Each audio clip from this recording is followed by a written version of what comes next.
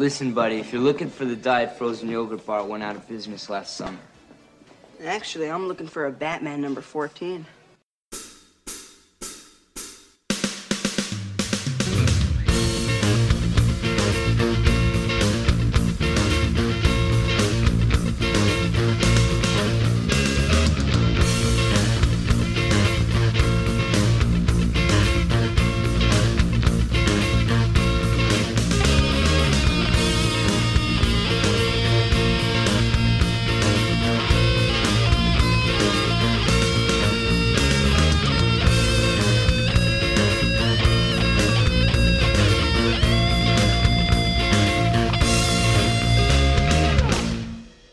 Hello, I'm me, the highly caffeinated Clinton Robinson.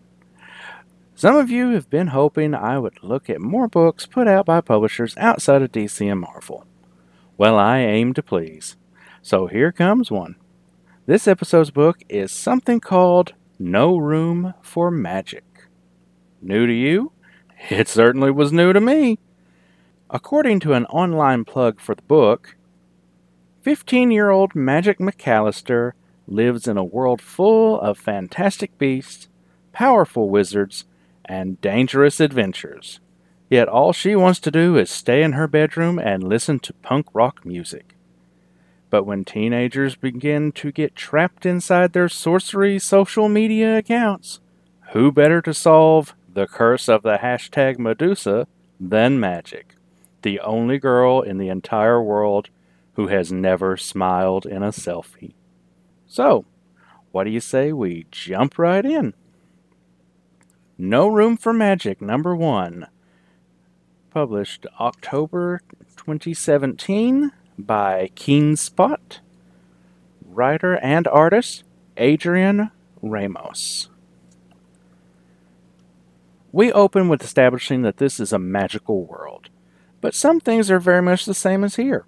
One of those things is school, specifically high school, especially the first day of high school. And thus we are introduced to Magic, whose name is pretty ironic as she is, quote, a normal, regular human creature. Quite possibly the only one. On her way to school, Magic has to deal with both her older brother and her father, who has disguised himself as her backpack.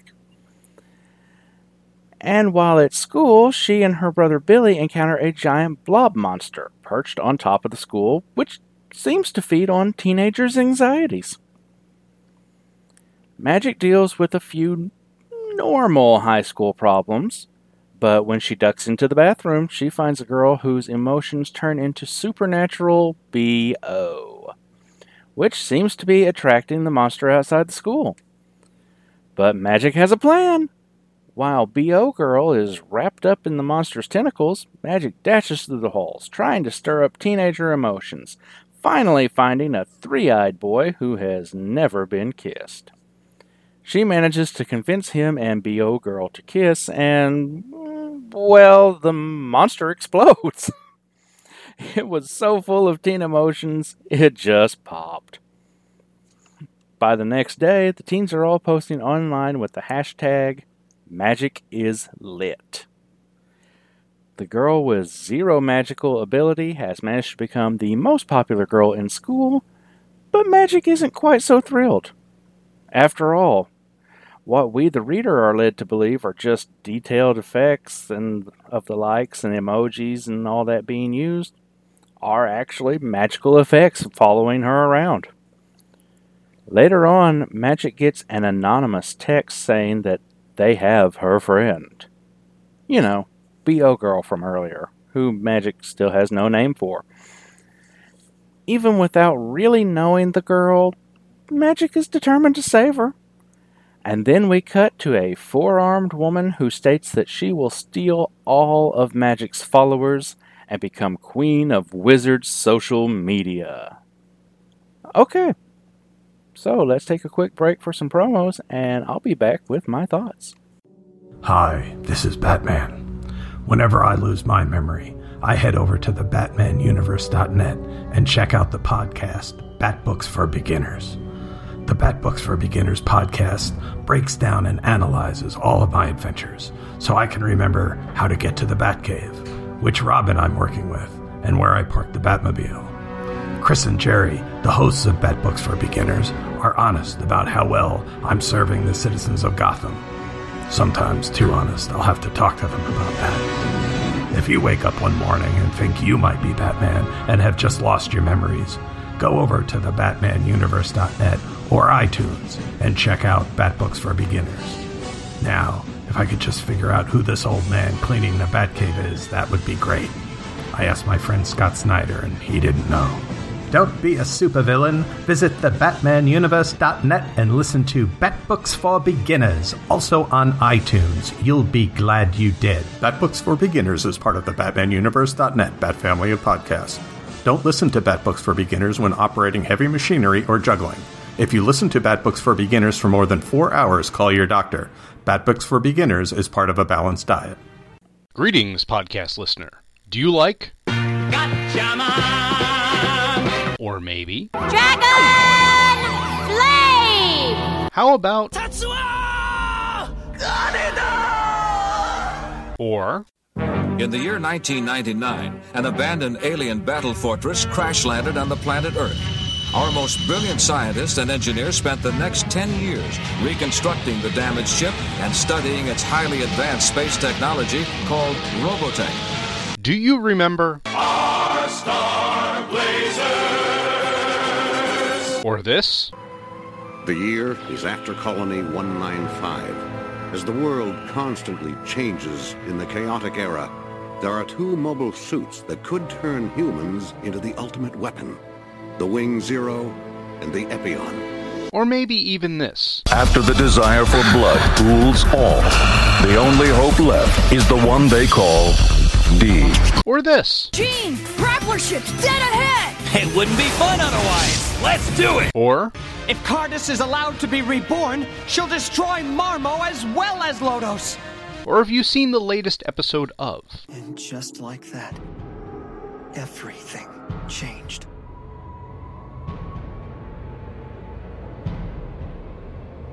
At that terrible moment, in our hearts, we knew home was a pen. Humanity, cattle. If you answered yes to any of these questions, then you should check out Anime Freaks, hosted by Dr. Bill Robinson and me, Gene Hendricks. Anime Freaks is a monthly podcast covering all things anime. It is available at twotruefreaks.com and on iTunes under Two True Freaks Presents Anime Freaks. So, obviously this is an all-ages title, and there is nothing wrong with that. So where do I start? Both art and story are by the same person, so I'm going to try to keep this from sounding like I'm praising or picking on the guy. The story is cute and funny. The jokes land pretty well. Nothing is really a bad joke per se, but some jokes are clearly not great. The art style is very cute and cartoony, but it works. Works very well for this book. However, there is never more than 4 panels per page, many with 3 or less. This means we get a lot of great art, but not a lot of room to tell the story. The main reason this hurts so much is I was really actually enjoying the book a lot. I wanted to see more of the story, more gags, more art. And that leads me to the point that somehow this is the only published issue. With a to be continued, there was still never an issue 2. I mean, there are webcomics of No Room for Magic, but those are practically ancient by internet standards. It doesn't seem to be regularly updated at all. Was this an abandoned project? Did it just not sell well enough to justify a second issue? Is Keenspot just teasing my brain? If anybody has the real answers or can lead me to a more up-to-date collection of the comics, be sure to let me know. Email me, comment on the website, send up smoke signals, cast a spell and send a magical whatever to tell me, please. So would I recommend you get this issue? Absolutely. It's hilarious. It's a great read. It feels like having sat down with a fun Archie book. Maybe not a little Jinx, but you know. Actually, it's different from an Archie book. A different sort of fun, but still full of laughs. I don't know if it holds up over multiple reads, though. Probably about the third time you read it, you'll be ready to pass it along to somebody else. However, I can see a younger audience enjoying it more. You know, give it to a 10-year-old and they will be very, very pleased. Plus, relatively non-traditional female protagonist? This isn't a terrible thing to show a young lady, believe me. So, yeah, definitely worth a pickup. But try not to pay the original $3.99 cover price if possible. Okay, so let's take one more quick break, and I'll be back with listener feedback. You like cheap comic books, right? Well, I'm Professor Allen, and I talk about cheap comic books on the Quarterbin Podcast. In every episode, I'll dissect a single comic from my collection, as long as I paid no more than 25 cents for the issue. Forget about $4 new comics that you can read in 4 minutes, or crossover events that can cost $100 to collect. Join me in the Quarterbin, where even bad comics are a bargain, and good ones are a steal. The Quarterbin Podcast is part of the Relatively Geeky Podcast Network. Visit us at relativelygeekypodcast.blogspot.com or search Relatively Geeky or Quarterbin Podcast in iTunes. I guarantee it'll be worth every penny. Now on to the feedback portion of the show. Thanks again for sticking with me.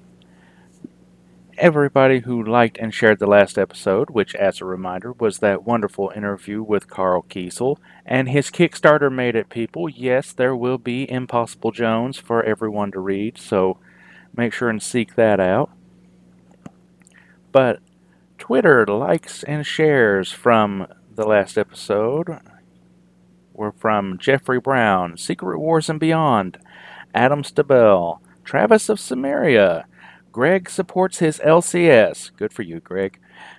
Long Box of Darkness, Iowa's Joe Crawford, Doug Zavisha, Green Lantern HG, Laurel at Mountain Flower 1, Professor Frenzy, Carl Kiesel himself, Sphinx Magoo, Keith at Croatoa 2000, Kelly K. Fresh Frazier, Xenozoic Xenophiles, Warlord Worlds, Trekker Talk, Slangword Scott, agent of GIRL, Con L, Martin Gray, Greg Jolly, Tara Logo, Edvaldo, sorry if I butchered that, Pono Comics, Between the Pages, Chris at BTO and Batbooks, Christados, Mike Garvey, Chronicles Podcast, that's with a Z, Walt at Walt Neeland, Paul Hicks, Comics in the Golden Age, Tim Price, and Zach Sally. On Facebook, we got likes and shares from Hal Jordan, Aaron Headmoss, Gene Hendricks, Carl Kiesel, Pat Sampson, Mike Peacock, Al Sedano, Jerry Green, and Michael Lane. No new emails or iTunes reviews this time around, but that's okay. I'm sure some of you are still thinking up the right words to use. Actually, I would really appreciate any emails and iTunes reviews, even if they aren't the most glowingly praiseworthy. Trust me, I know, I'm full of shortcomings, and I'd love to discuss them on here if you'd send them to me. But I guess that really wraps it up for this time. So, until the next episode, this is the place where the comics are never too old and the coffee is never too cold. This has been a Coffee and Comics production. All material referenced herein is copyright the respective owners and is believed covered under fair use. Feedback can be left by emailing coffeeandcomicspodcast@gmail.com, visiting the website at coffeeandcomicspodcast.blogspot.com, or on Twitter @coffeecomicsblg.